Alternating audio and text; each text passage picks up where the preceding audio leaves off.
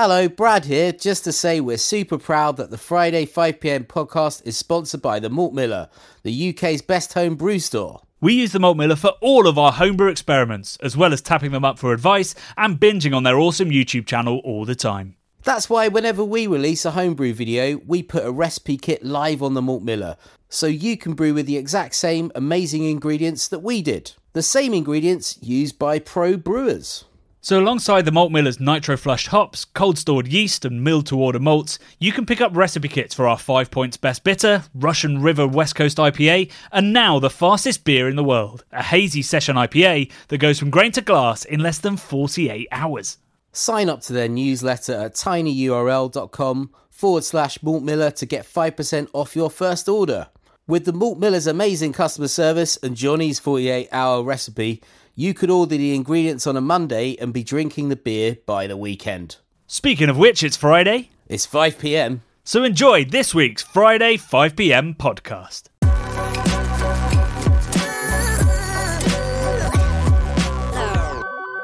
Hey Big Geeks, and welcome back to the Friday 5pm podcast. I am incredibly apologetic that we missed last week's episode. It was not in the plan, but the traffic jam to end all traffic jams put pay to our plans of actually releasing a Friday 5pm podcast last week. We got stuck in deepest, darkest Tottenham for over 3 hours, didn't we? Yeah, man, it was bad. We were on a beer mission. Obviously, me and Johnny had combined forces into a car and gone to buy some sort of stuff, some anonymous, unnamed materials, which I had to put on the top of the roof of my very small car. Very big amount of materials, and there was the weather was atrocious that day. Like monsoonal rains, essentially. And there were there's some massive crashes all over the place. And it just brought everything into gridlock. And, we were sat in traffic for a good 3 hours, trying to get back. I think it was under 2 miles away. And then when we got back to where we were, we realised that there was a shop we could have bought the fucking stuff from about 2-minute walk from our location. Which just made me feel a little bit dead inside, Johnny. I don't know about you, but I was like... Well, I mean, let's not also forget that I left half of the shopping in the trolley as well. Well, I didn't want to bring that up, but yeah, that also that hurt my kind of Scottish jammy sort of brain. I was like, oh man, we've just spent money on stuff and Johnny's left it in the fucking cart. So yeah, it was a bit of a disaster. But I mean, that day turned out to be a spectacularly cool day in the end, but it was a little bit painful. It was a painful birth, Johnny. Yeah, nothing good happens without pain and strife, right? In this world, and yeah, we have a very, very exciting video off the back of that. We were at Wildcard, which is why we're in Tottenham, doing something very special. We teased it in our Patreon forum, so if you're not a Patreon member, then you have no idea what we're talking about. But it's very exciting. It's a big announcement, a big sponsorship that we'll be announcing in 2 weeks' time. And probably not bitching about traffic in that video. No. Although maybe it might come up. So yeah, that is why we didn't have an episode last week. And in a week where we didn't actually publish, probably the biggest news story that's broken in my time in craft beer which was from an amazing brewer called Brianne, who works for Notch, one of our favourite breweries, and they're in our documentary. And she had a really sort of casually sexist encounter with a contractor at the new brewery that they're building at Notch that led to her just in her Instagram posts, saying, does anybody else have this all the time? Is anybody fucking sick of it? And I think about 800 stories later... Wow. That's where we are now, and we've had resignations from some of the biggest breweries, most exciting breweries, and most, kind of loved and trusted breweries as well. So one of the founders of Modern Times has stepped aside. The founder of Tired Hands has stepped aside. One of the founders of Dry and Bitter has stepped aside. And there's loads of stuff still ongoing. And it's a real moment of reckoning, I think, for craft beer, which is... genuinely, and I've always had this slight suspicion, genuinely hiding behind being small, independent, supposedly sustainable, and clearly, using that as a way of hiding from responsibilities, either to be a good human or to call out bad behavior. And huge props to Brianne, who's done an incredible job, who's put herself at legal risk as well and received a torrent of abuse, which is just fucking outrageous. And so, yeah, Craft Beer Channel, me and Brad and Rob would just like to say that we stand 100% with Brianne.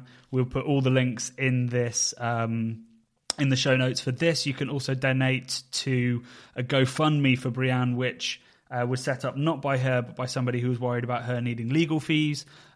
She says she doesn't need that, so hopefully that means she's not in any trouble. But any money that is put in there and isn't spent on legal fees will be donated to charity, to violence charities and feminist charities. So yeah, I just wanted to make it super clear that we completely stand with her, and there's stuff that we can do on the Craft Beer Channel. Certainly, for a start, by boycotting those breweries until they sort it out, and that's 100% what we'll be doing in the meantime. And I hope that you guys can support whatever you can, in whatever way you can, just by calling out any behaviour that you see, by not buying from breweries that perpetuate it. And also, we've got to be more curious. We've got to be more inquisitive. We've got to do more research to understand whether these breweries who are claiming to be ethical actually are. And that's another thing that I'm going to look into doing better. Yeah, man, totally. I mean, it's, like you said, people in this industry might use the sort of craft independent angle as a bit of a shield to get away with horrible stuff. I mean, I guess it's a tale old as time, isn't it? So it's good that someone's calling it out at their own risk. So very brave person and well done. Mm-hmm. Yeah, right. Okay, let's move on to our normal scheduling, which would involve us talking about this week's video, which involved an explanation of something that I've wanted to make this video for years and years, and we've had to wait because what we wanted to do is an exploration of British spontaneous beer using only 3-year blends. And I had this idea pretty much when the first one was brewed. So we then had to wait at least 3 years, more like 4 years, to be able to make this. And, there's 4 breweries now that have 3-year blends. Possibly 5. I'm not quite sure about Brewdog, whether they've got there yet. But Burning Sky, Wild Beer Co., Mills, and Fine Ales. And we got to try 3 of them in one go and had a bloody lovely time doing it. Oh, it wasn't too bad, was it? I mean, I've had worse days at work, that's for sure. It was a real eye-opening experience to see, actually, because in the Lambic region, they all follow exactly the same processes. They're brewed in roughly the same area, with the possible exception of Hansen's, which is very acetic and very, very acidic. They all have things in common, whereas the striking thing about the 3 beers we had in that video was that they were completely different. Big time. I mean, I guess that's really exciting. So, the whole kind of Belgium stuff is located within that Seine Valley and that Pajottenland area. So everything has the same terroir. But because, our sort of British style Lambic could be from all different corners of the country, the unique kind of flora and stuff that's kicking around in the air is going to sort of open them up to being quite unique. And I think that really bared out in what we found in the video. Yeah, absolutely. And yeah, I mean, so to really sum it up very quickly, like Burning Sky was really hoppy and nettly stingy, and then there was loads of aged character in the Fine Ales one, maybe lacking a little bit of acidity. And they've been in touch since and said that they reckon their next batch that's now out is even better. And then the Mills one was really close to Belgian Lambic, had a lot in common, and they follow, I think, the traditions of it the closest. But just also, like, I've tasted spontaneous 3-year blends from all over the world now. Like, I tasted Jester King's 3-year Lambic, and that was really yogurty, real sort of lemony, almost apricot-y, lactic character. So clearly that's something that's, really out there and in the air, or something that they've really managed to tease out through the temperatures that they're fermenting at or something. So it's just so exciting to see all this variation that's happening within what is quite a strict process at the very least. Although, as I learned in that little snippet I put in from Burning Sky, they don't quite follow the exact processes, and they put something in a bag that I'm not allowed to talk about. Nobody in the comments has guessed it right either, just so you know. I quite like. Brad, did you have a comment? Yeah, I'm just going to say I quite liked all the bag chat and the sort of interest that got. Yeah, like you say, nobody's got it right. You did tell me what was in the bag, Johnny, so I don't know whether they should probably... oh, Brad, they're going to hunt me down now. Everybody knows I can't keep a secret. I'll be in the next spontaneous brew, mate. I don't know what that would taste like, but I'm guessing not as good. Not great. But yeah, that was really interesting chat. Comment wise, I had a good one from Chris King, who I feel like we've given lots of his questions out and stuff before. But Chris said, "Great sign off. Here's to beer that tastes like where it's from. Great to hear about beer that embraces its local character and flavour. Beer doesn't have to be identical clones of a particular style. There's something exciting about opening something unique that tells you a story about where it's from and how it's made." And I think that's spot on, really. Yeah, absolutely. And it's what craft beer, and we'll get into it when we get our audio question later as well, it's what craft beer is starting to get a little bit wrong. I think the capitalist process that demands efficiency and has a real focus on demand means that a lot of craft beer is starting to get quite samey.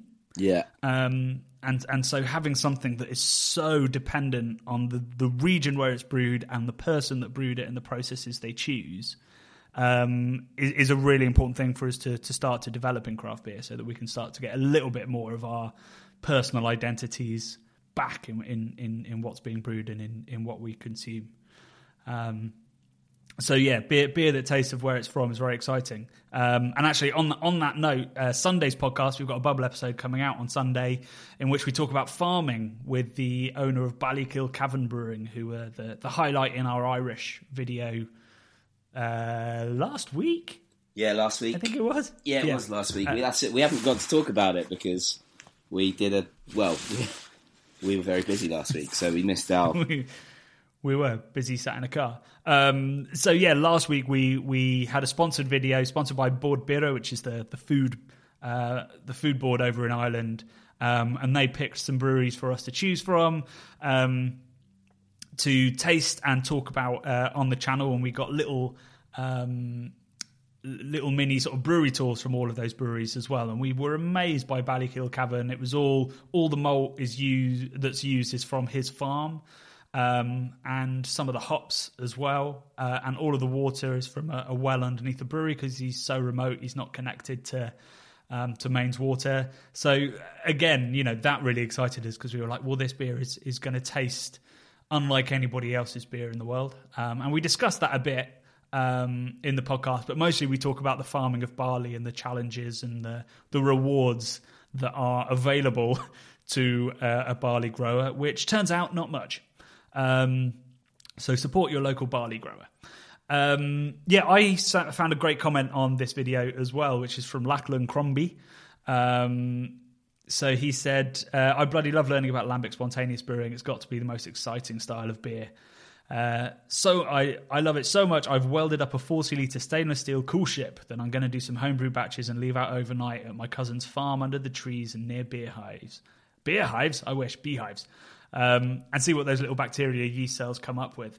That is like the homebrew dream for me. We'd love to do that, wouldn't we?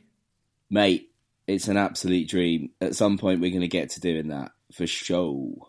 Yeah, I mean, I don't know where we'll find some trees and some beehives or something. But what would be good is to have it completely mobile and take it to different places, like Arizona Wilderness do out in the States. They like to drive around and see what they can gather from different places.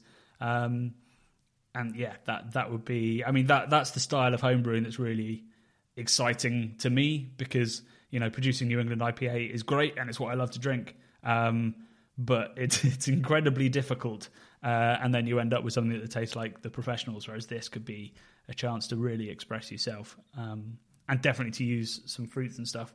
If I ever get a garden, I will be growing fruits that I'll be brewing with. That's the other big ambition I have for home brewing. So thanks for all the comments. Do remember, when you put a comment on our videos, it might well get read out in these podcasts and we'll discuss them. So we'd love you to comment and see if you can get on here and give us something to chat about.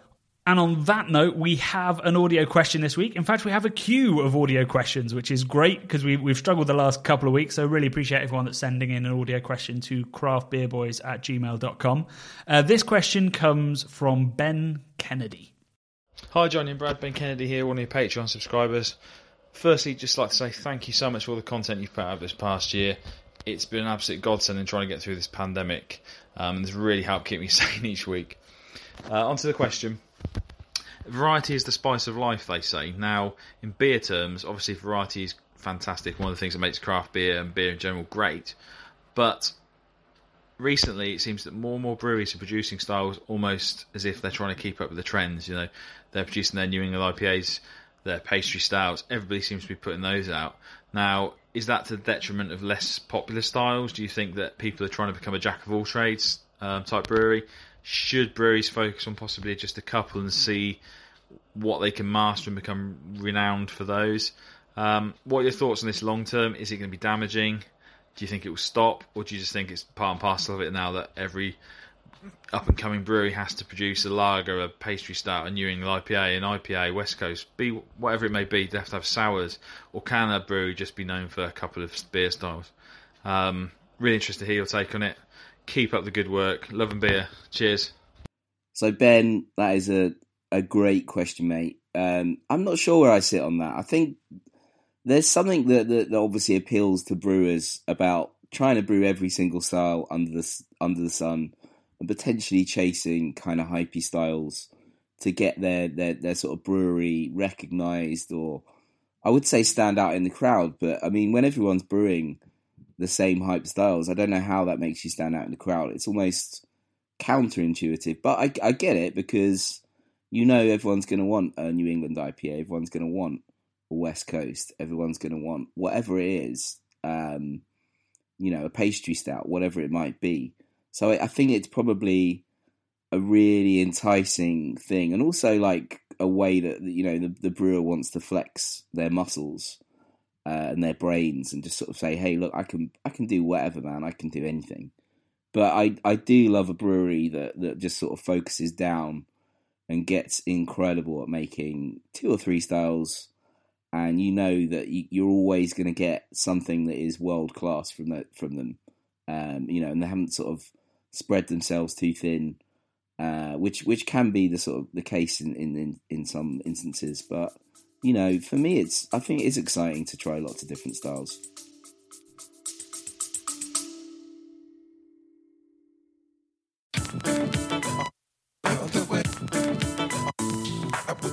This summer, I'm going to be hosting talks at the Manchester, Bristol and London craft beer festivals, giving festival goers the chance to attend tutored tastings, rare beer pours, meet the brewers and even guided tours of the bars. These 3 festivals are the highlights of my events calendar, featuring some of the world's best breweries with delicious restaurant pop-ups, great music and a really welcoming party atmosphere. It's the 3rd year I've been hosting the We Are Beer Tastings table, but for the first time I'm delighted to offer all of our listeners, viewers and Patreons £5 off a ticket when you use the code CBC5. Just hit the link in the description to buy. See you there.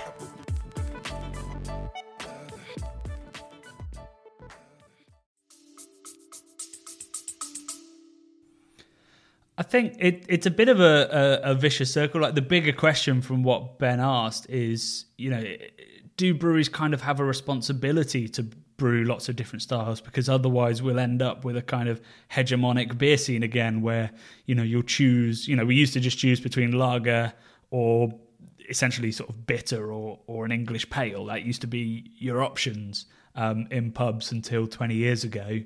And in craft beer bars, a little bit at the moment, I do sympathise with people that are annoyed with, there's a hazy IPA, some kind of fruited sour, or a strong stout. Yeah. And increasingly, lagers have started to come back, which has been really, really great to see. And I think that's a reaction against what's been happening. So I do think that brewers have a slight responsibility to try to brew a varied palette of beers, because we need to encourage people to try different things, or else we are just going to get more and more sort of insular in what we're brewing. But I also agree with you, Brad. To some extent, I'd love... we've got 2,500 breweries in the UK. There's 8,500 breweries in the States. So, there's plenty of room for breweries to really nail certain styles.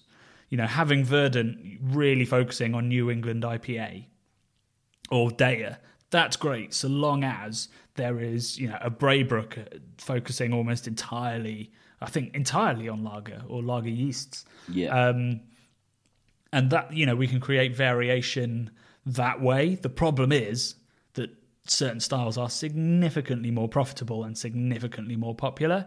So it's tricky to ask a brewery to focus on brown ales and Flemish reds. And there's also, there's that tank time issue as well. Like things like lagers just take so long to make. And probably no one wants to pay as much for a lager as they will do for like a double IPA, for instance. Yeah.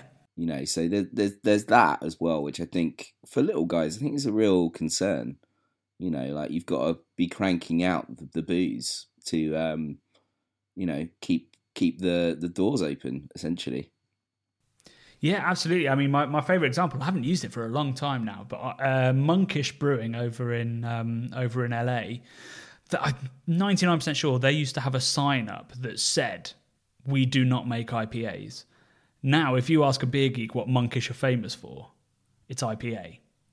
And that's because, they were Belgian focused and they could not get the growth that they wanted through focusing on Belgian ale. And it's a real shame because I had some incredible Belgian beers by them. And now, when Monkish comes over, it's never the Belgian stuff. It's always a hazy IPA, which we make brilliantly in the UK already. So I guess that's, a great, an amazing hypey brewery realizing that, the reality is they can have these dreams and aspirations to do whatever style it is that their passion was. But if it doesn't sell, they've got to kind of go to the demand in the market. Otherwise they'll go under. So, yeah. That I guess that could be, we can't really blame breweries for chasing these hype styles necessarily because, they're kind of like money in the bank. You're gonna sell it if you make it. Whereas, like you say, like a mild or brown ale or something more trad, it might get people like us pretty excited. But you're sort of guy that's just chasing the juice is not going to be interested in it, and that is a lot of the sort of craft beer market. Yeah, and I think that variety is the sign of a really healthy market because it means that there's lots of experimentation. The experimentation is, hitting the demand of the consumer, and we just do not have that in the craft beer market, and I don't think it's a healthy market, particularly right now where you've got pubs and breweries that have racked up significant debt during the pandemic, and they only want to make stuff that they know is going to be pretty much pre-sold and out the door. And, anyone that criticises breweries for going into supermarkets right now needs to understand that the context for that is, 5 Points have just gone into supermarkets with their best, and they've done that because they can get a decent price and they can brew, 10, 15 pallets, pack those 10, 15 pallets, ship them out, and never have to worry about it again. That's money straight in the bank, rather than having to, brew a much smaller batch and sell that to 50 different customers at varied prices with huge amounts of sales staff having to facilitate that and organise that. So, I mean, as consumers, as drinkers, what can we do? It is when we see a brewery flexing their brewing muscles and doing something a little bit different, buy the fucking beer. Definitely. Give it a go, because not only will it expand your horizons, it will expand their horizons, and they can hopefully do more of it. Well, yeah, I mean, if we all buy it, then they're going to make more of it, and they're going to be more experimental. But yeah, I think it's one of the best questions we've had, Johnny. Yeah, it was good discussion. Thank you very much, Ben. And we've got lots more questions lined up, some of which are killer as well. So I'm looking forward to next week's and digging into that. So yeah, all that's left to do this week is a couple of big announcements. I've already covered the Sunday podcast. So that's out Sunday midday with Ballykill Cavan. I am on Cloudwater's live show Wednesday night. So I'm up there taking photos for the book. And we arranged it for a Wednesday so that I could appear. And so each week has a theme with Cloudwater, and we've selected bitters, which I don't know how that box is going to sell, to be honest. But we've got Bathams, we've got 5 Points, we've got Harvey's, and oh my gosh, someone else, and I've forgotten. That's embarrassing. But yes, lots of bitters, and then in the box I think will be some Cloudwater beers as well. It's also going to be their first one where you can attend the talk in person. Nice. So they're selling tickets to actually be in the tap room for the recording as well. So I'm expecting a kind of Jeremy Kyle style call out of me, which I'm looking forward to. Wow, great stuff. With the crowds braying. So that should be good fun. If you're in the local area, do pick up a ticket and come say hey. And I'm assuming we might be able to have a beer from a socially distant, safely social I'll be able to wave at you from the other side of the room, is what I'm trying to say, basically. So yeah, do get involved in that. And then finally, we have our next live show, which is Thursday, the 4th of June. So a week, two weeks yesterday. And that is with Yonder and Little Earth Project. So it's a double header, a mixed firm double header. We've got an incredible beer list. We've got mixed firm pale ales. We've got raspberry saisons. We've got oh my god, what else? We've got an apple, like a cider beer hybrid from Yonder, an elderberry wild ale. Loads of really, really cool stuff that's going into that, and 2 fascinating, completely unique breweries. So that's going to be a really exciting episode. We apologise for it being a Thursday, but both those breweries have pubs/tap rooms to run on Fridays and Saturdays, so we had to go midweek for that one, but I think it will be worth it. Nice. I can't wait for that, mate. Great stuff. Awesome. Well, we will see you next week.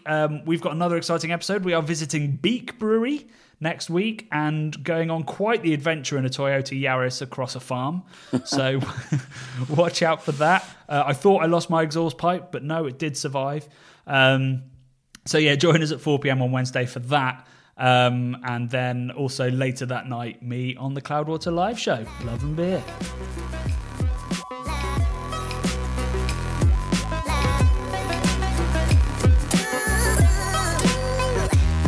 The Bubble and Friday 5pm podcasts are brought to you by the nerds behind YouTube's craft beer channel.